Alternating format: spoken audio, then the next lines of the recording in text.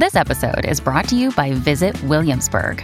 In Williamsburg, Virginia, there's never too much of a good thing. Whether you're a foodie, a golfer, a history buff, a shopaholic, an outdoor enthusiast, or a thrill seeker, you'll find what you came for here and more. So ask yourself, what is it you want?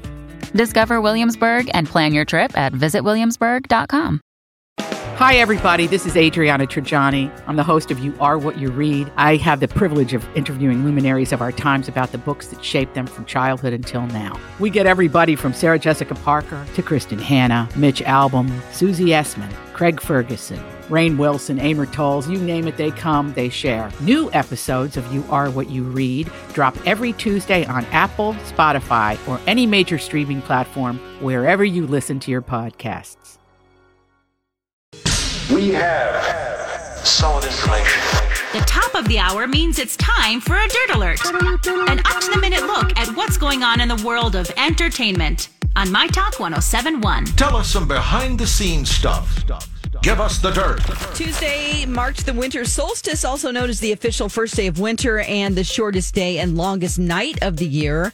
I'm talking about this because it says that this can happen anytime between December 20th and 23rd, but it happens precisely at 10:59 a.m.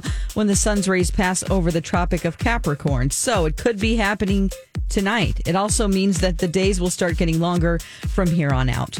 It looks like a sequel to West Side Story is on the way. According to an article in Forbes, the sequel will follow Maria after, spoiler alert, her Tony was murdered. The numbers say that Steven Spielberg's version of the classic tale didn't do well in the theaters, but, you know, that's just like almost every film during the pandemic. I just looked it up. You can still see that in theaters all over the Twin Cities today.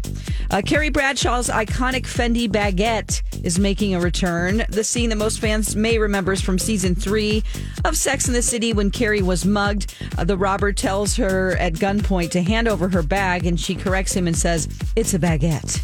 Fendi has relaunched the infamous bags worn by Carrie Bradshaw.